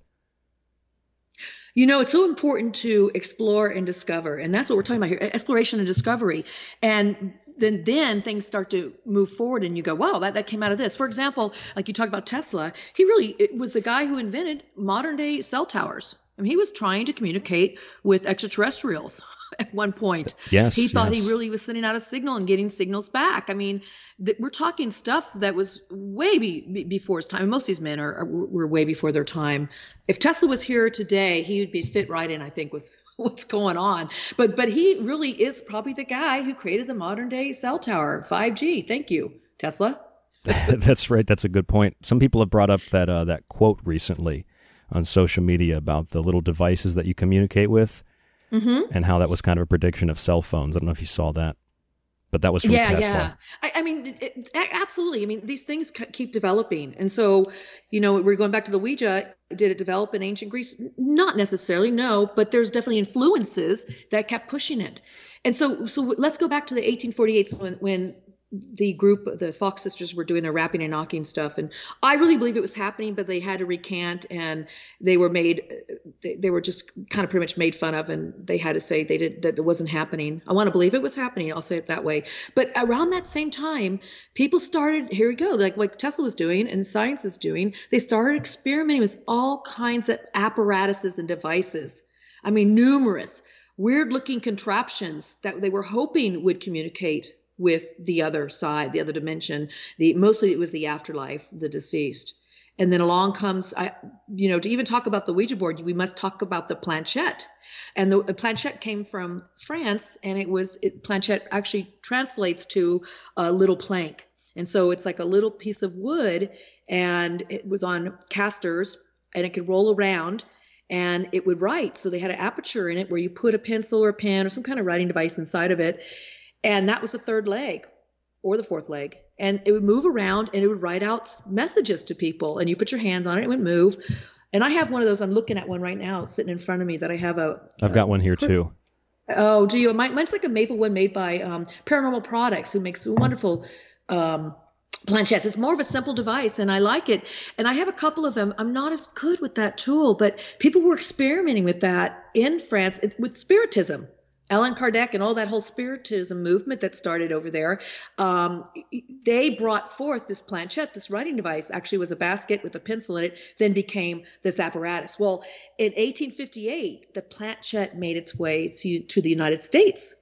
And once that little planchette was used, it was like it would be messy, it would spell right over itself, and it was not the best device to use while they're creating all these other devices to use to communicate. Although it lasted, it was at its heyday, I want to say for like 23 years, I think it was, until the Ouija came out. So they took this little apparatus, took out the aperture so it didn't have a pencil or pen in it anymore, made that into like a paddle shape. You could put your hands on it, and had like an end of the paddle that pointed, and paired it with this board, this talking board, the board with the letters and numbers, and away they went. Now it became a lot more functional. You just wrote the letters down. Still, it's a slow process, laborious, but if you get pretty fast at it, like I am, it can move pretty quickly. And that's what we have to talk about when we talk about the Ouija board, is the pairing of this apparatus, this paddle-like indicator planchette, with the board, and voila, you've got a talking board / Ouija board now. When you look at that Ouija board and you see all those letters and all those numbers on it, letters and numbers, they have their own vibration. And when you go and you use that board, it's your intention and your will and what you're trying to connect with that really brings it in, is it not? It's not something where there's like an open portal per se that anything just jumps into. It's your energy that attracts it. Is that correct? I would have to say that's absolutely correct. Again, this is all coming from the filters of my own mind and my own heart. I always tell people, check what you harbor within before you do any kind of work like this. Check if you have all these fears, you're going to draw that to you. And I'm not saying it's necessarily real or not real. I'm just saying fears within ourselves are our own demons. And when we have such of that intention about ourselves, we can draw those other energies around us to right. ourselves. So I don't see it like a portal, anything's going to jump in. It never has been that way for me. But people claim it's that way for them. And I would say it's not the board, people. It's not the board at all. It's yourself. Well, so really look at yourself first before using such a device. After all these years, you still have not burst into flames. Not yet. And it's 47 plus years now, and I haven't burst into flames. She's not burst into flames yet. That's good. I hope that you can stay safe the whole week, because we've got Fringe Fest at the end of the week. Can you tell us what you're going to be talking about, when you're going to be talking? Yeah, okay, so Fringe Fest, I'm really looking forward to this, everybody. I hope you come on out. It's 2 days, as Ryan said. I'm speaking at 11 o'clock Pacific time on the Saturday, the 31st, on Halloween. I'll be talking, of course, about the Ouija board. I'll be going into more detail, a little bit about the history. I want people to understand that. I just touched on it briefly here, and difference between talking boards, spirit boards, Ouija board, and I'll talk about how to use it and things of that nature to get great results. I let everybody use the board the way they want to, but I will share some great results, and I will also be sharing some of my own personal stories. I have thousands and thousands of hours on this tool, and I'm going to explain it more in detail and share some really cool stories and maybe one little spooky story too. I'm really excited to be a part of this, and I also understand after I speak, there will be an opportunity to do question and answers. So if you guys are interested in hearing me speak and want to ask your own personal questions, I will be there to answer them. So it's going to be a great time, and I'm excited and very honored to be a part of a wonderful lineup of just awesome speakers. It's exciting, very exciting. You were the first one I called. When we were putting this together, I thought, you know what? Karen Dahlman. I called because I have your phone number. So I called up Karen and I said, let's do it. And she said, I'm in. So yeah, they called me. You and Joe, we talked about it. It was fantastic. And I love it. And so, yeah, it's out in my newsletter. And if you guys don't follow me right now, definitely go to KarenADahlman.com, join my newsletter. You can check it out. All the things I'm doing. Got a lot of fun stuff coming up for this holiday season with Halloween. Everybody wants to talk to me because of Halloween. Of course. And some other events coming up too. Of course. It's a busy time of the year for you. Karen Dahlman, our guest this evening. She is the director of the Talking Board Historical Society. 47 years, never exploded into flames yet. I haven't exploded into flames either, and I'm surrounded by all kinds of things that people might say are a little bit fringe. I'm Ryan Gable. This is The Secret Teachings, thefringefest.com. Get your tickets today. Use the promo code Ryan, R-Y-A-N, or you could use Karen as well for a discount on those tickets. Thefringefest.com. This is The Secret Teachings. There's more with Karen after this. Don't go anywhere.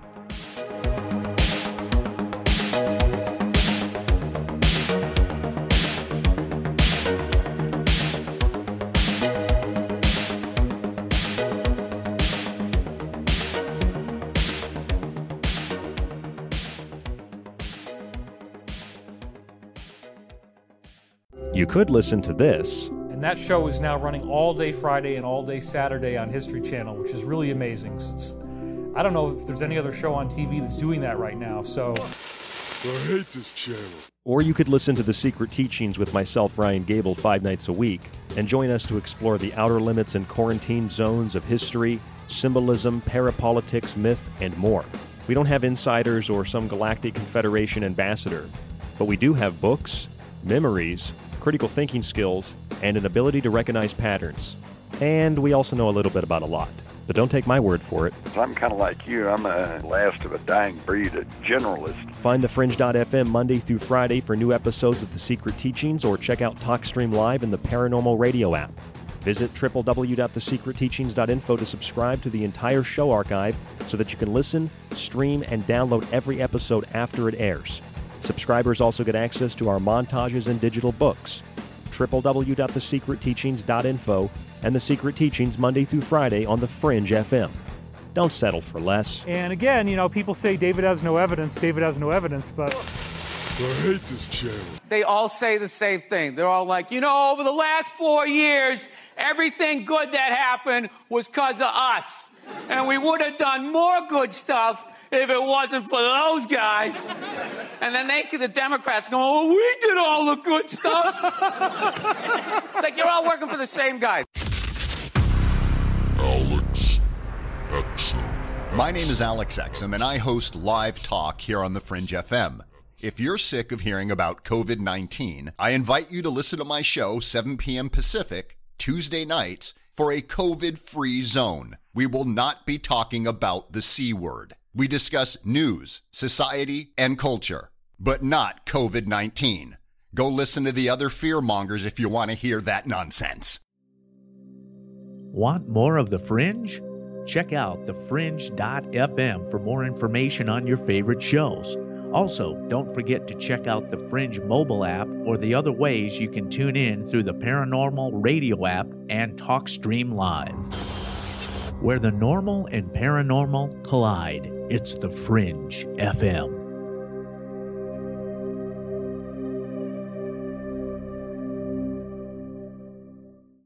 So perception is the key, psychological warfare is the technique, and the heart is the solution.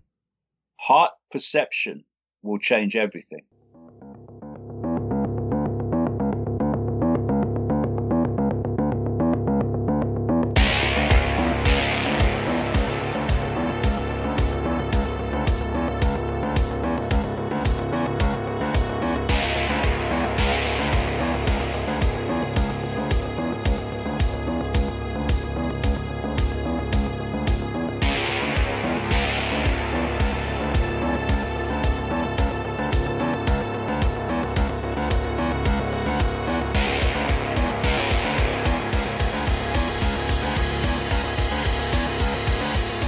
I'm Ryan Gable, and this is The Secret Teachings on the Fringe FM.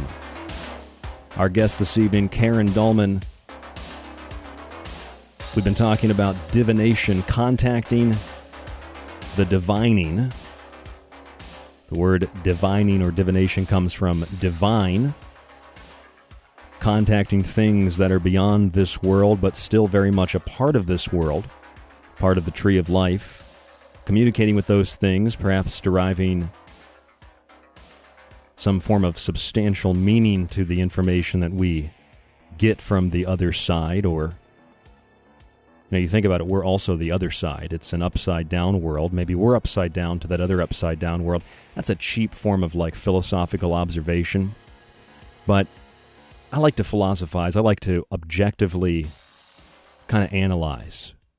I've really come to notice that on this radio show over the years, I'm kind of like the observational comic that just says, hey, do you ever notice this? And it doesn't mean that I support it or don't support it, but I just kind of say, hey, do you ever notice this? Like, Karen, have you ever noticed that you get sometimes people that are really opposed to Ouija, they're really opposed to talking boards, they're really opposed to any kind of divinatory tool.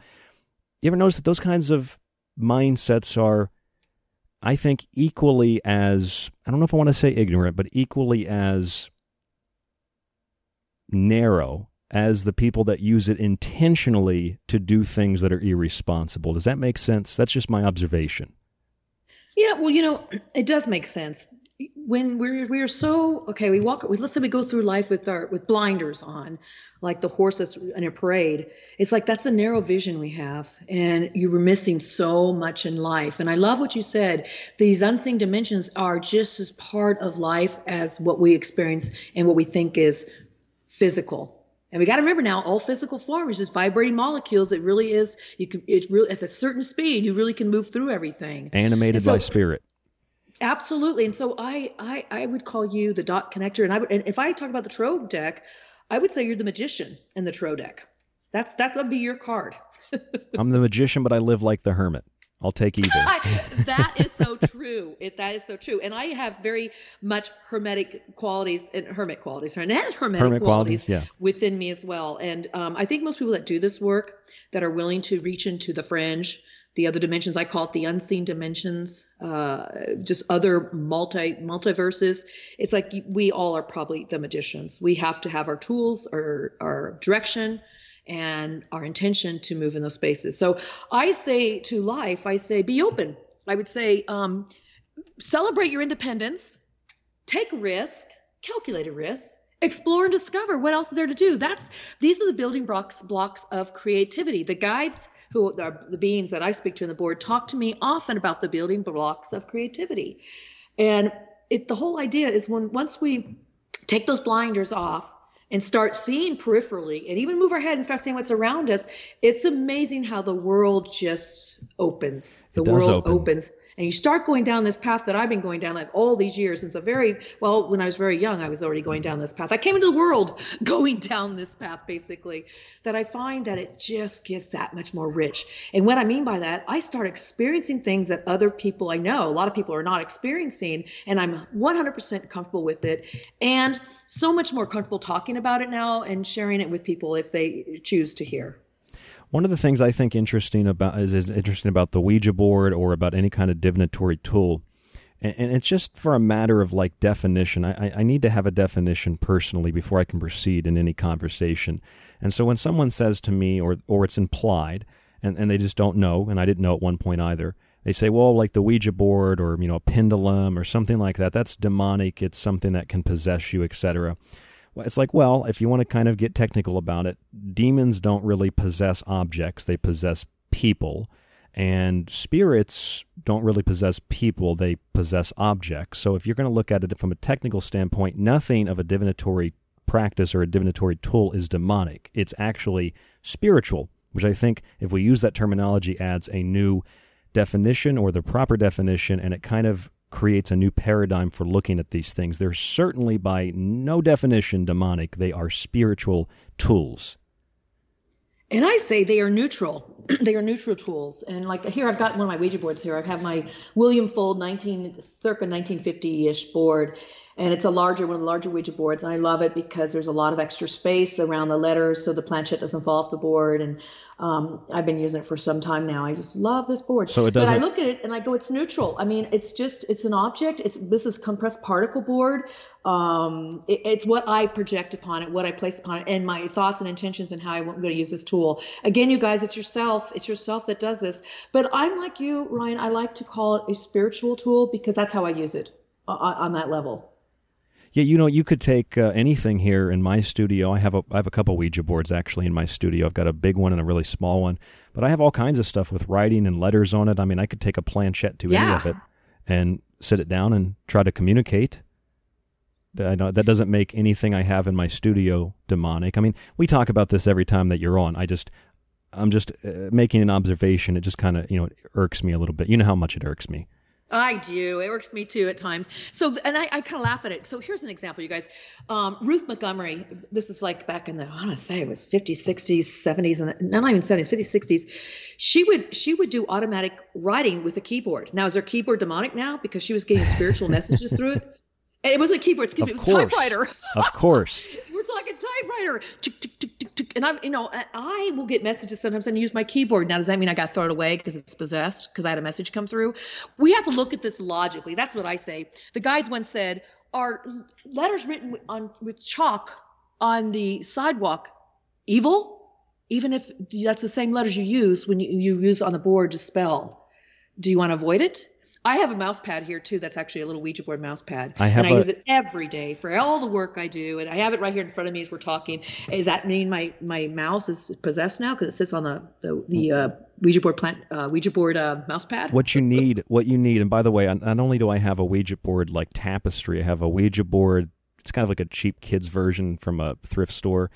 I have that on the wall, and then I also have a Ouija board cup. So I'm surrounded by Ouija as well. And I was thinking, if I had a Ouija board mouse pad, I think we should develop a mouse that's kind of like a planchette, and it has a little, viewing thing in the center, and then you can move it around your mouse pad. I think you should develop that. Fun. Well, I'll tell you what we did once. My boy partner Rodney and myself, we did a show, and this was on YouTube, and we did a show about how you can use anything. Pretty much anything in your house that's, that moves around and has a flat surface or a smooth surface as a planchette. And we actually use my mouse, my little mouse right here, my mouse that I use on my Mac computer. So you have done that. You've done that. Yeah, we put it on the board and used it as a planchette. That's different. I was just joking. I guess that you really can use anything to practice. I do. I purposely want to show people that it's not a planchette that's going to be demonic or a board. I use a paper sack. I show that purpose. I remember you told me that.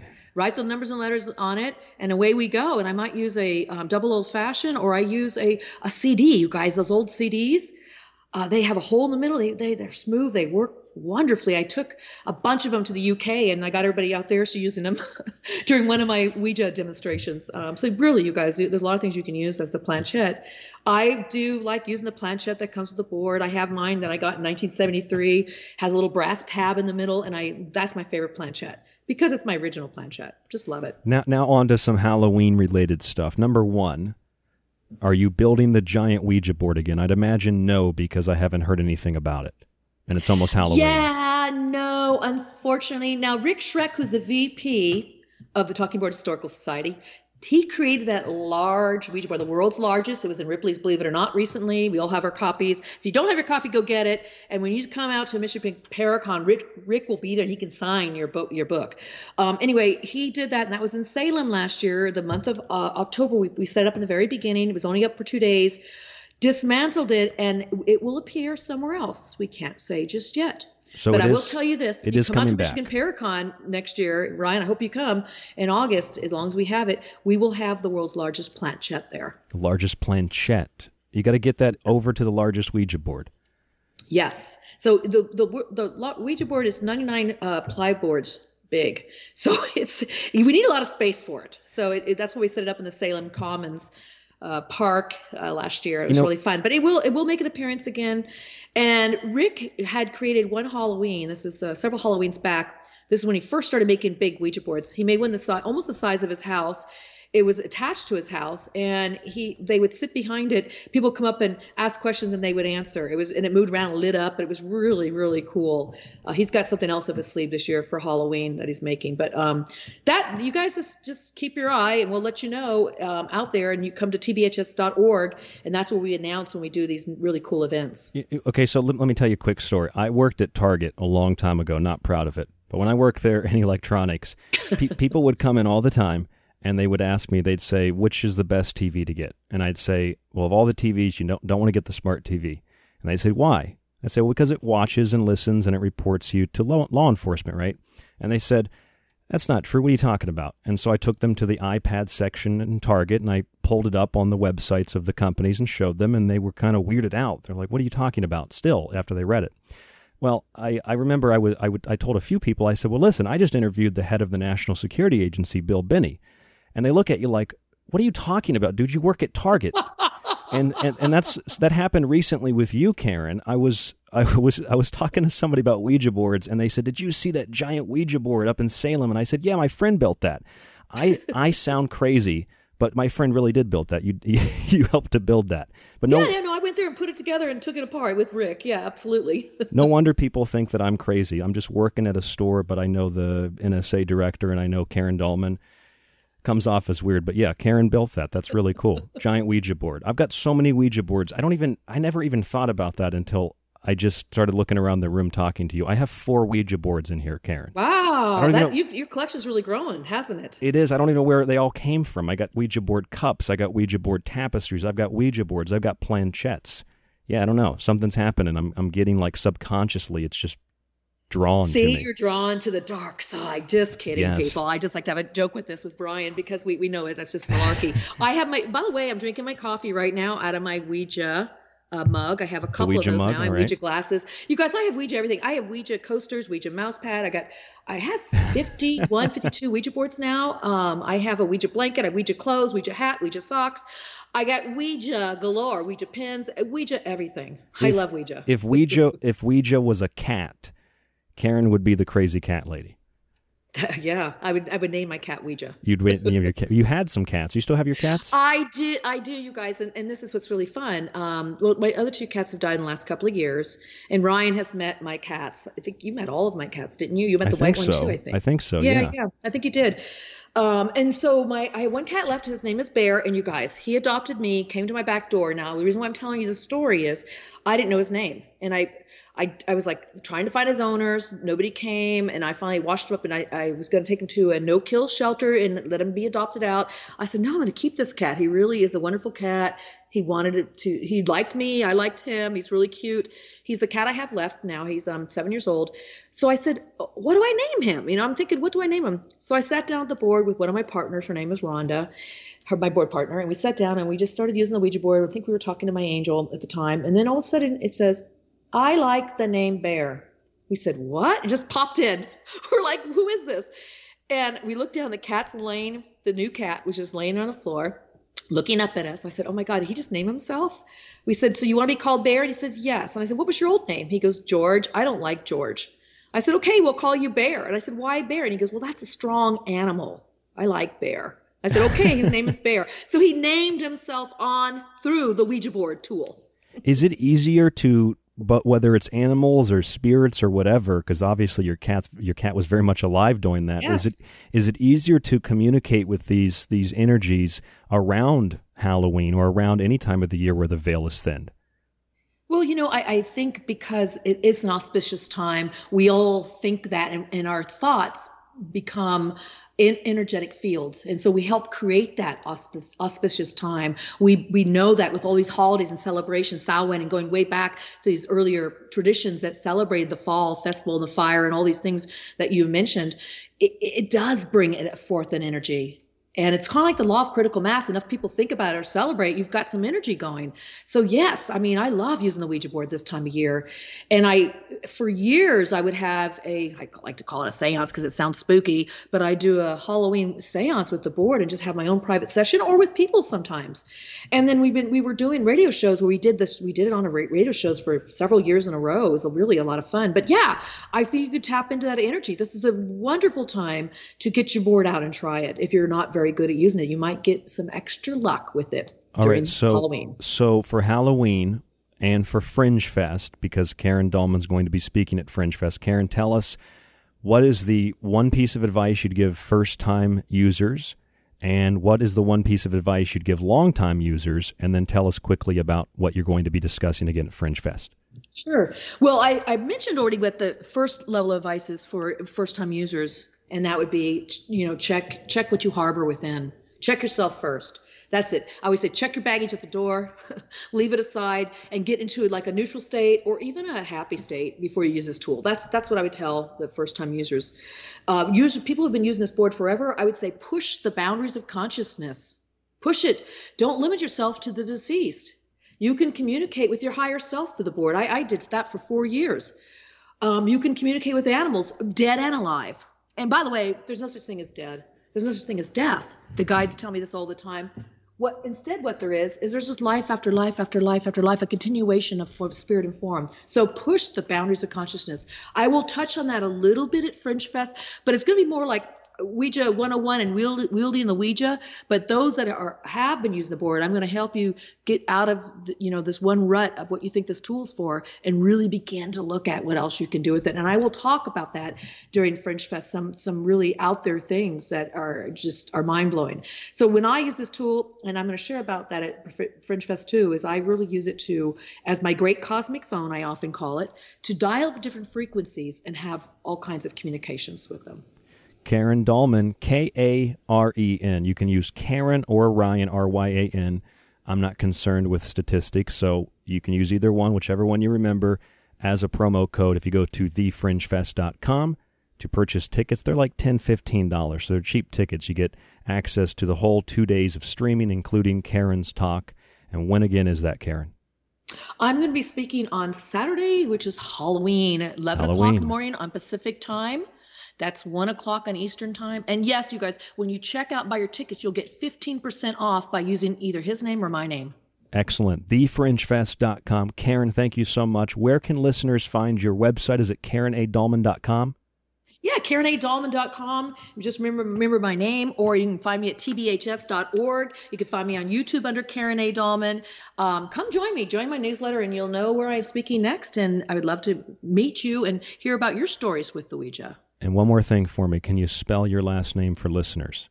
Sure. Dahlman. And remember to put that middle initial in there, KarenADahlman.com. Thank you, Ryan, so much. And thank you to everybody out there. I appreciate it as always, Karen. Thank you so much for coming on the show. KarenADahlman.com. Director of the Talking Board Historical Society. She's nuts for Ouija, just like I am. This is the Fringe FM. Fringe Fest this weekend. Don't forget about it. October 30th, October 31st, Halloween. That's when you can listen to Karen. TheFringeFest.com. TheFringeFest.com. If you'd like to contact us, rdgable@yahoo.com. Subscribe to our archive and get access to the montages as well at www.thesecretteachings.info. And find us on social media at facebook.com/thesecretteachings. Stay safe, stay informed, and we'll talk to you on the next broadcast.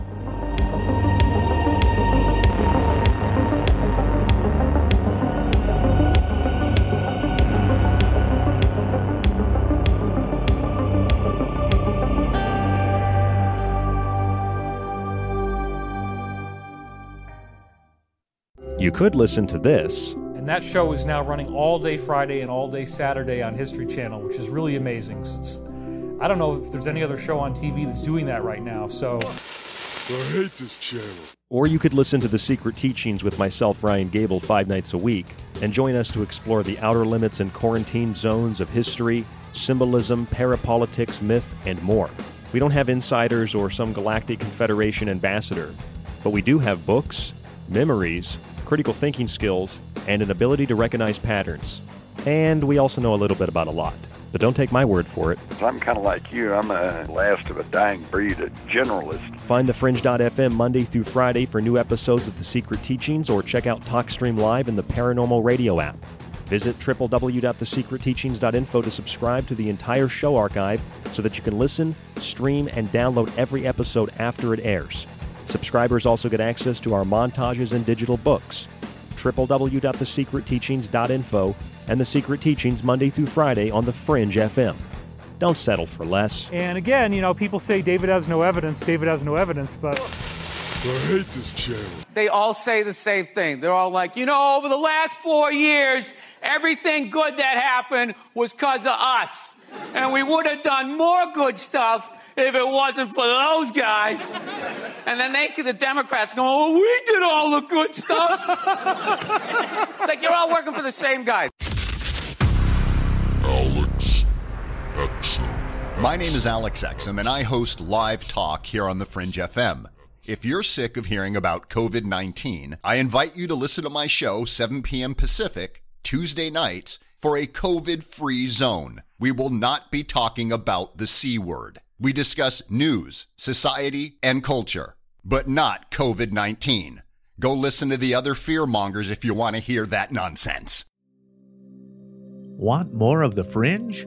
Check out thefringe.fm for more information on your favorite shows. Also, don't forget to check out the Fringe mobile app or the other ways you can tune in through the Paranormal Radio app and TalkStream Live. Where the normal and paranormal collide, it's the Fringe FM.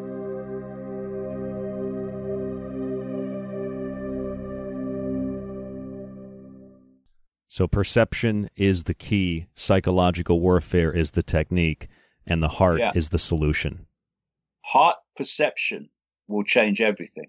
Did you buy Alexa? No, I don't know why people would voluntarily bug your own house. Like, do you think you're the only one listening in on that? You never saw Weird Science, how creepy these nerds are? All these cameras on your phone, all of that. The people go on Ancestry.com. Why would you send your saliva into the internet? Why don't you just go to the Illuminati and help them build your robot replacement? Do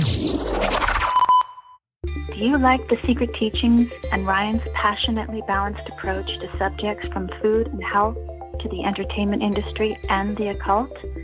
Then check out Ryan's books, available in PDF and softcover with free shipping in the United States. For a practical, balanced, and unique look at the food industry, vaccinations, the theories of disease, and geoengineering, grab a copy of Food Philosophy. For a deeper look into artificial intelligence, UFO cults, black goo, and pacts made with the devil in the music and entertainment industry, have a look at the Technological Elixir. Or look for Ryan's masterpiece, Occult Arcana, an encyclopedia of occult knowledge spanning from mythology and science to symbols and sigils, from ritual magic to voodoo, and from comparative religion and psychic abilities to paranormal activity. All 3 books can be purchased on the website at thesecretteachings.info, where you can read reviews from other authors and radio hosts around the world. Just visit thesecretteachings.info. This is Jess Rogie with the Rogie Report News, and you're listening to The Fringe FM, KTLK Digital Broadcasting. The truth is out there, and so are we. I've got one that can see. Calling all witches, warlocks, goblins, and ghouls. Join us for a 2-day Halloween extravaganza featuring the biggest names in the paranormal universe. Friday, October the 30th and Saturday, October the 31st. Get your tickets before they sell out at thefringefest.com. That is thefringefest.com. Trick or truth, the choice is yours. Do you have everything you need to explore the secret teachings? I've got my secret socks on and my secret TV and my secret TV channel. Looks like SpongeBob's ready. Are you?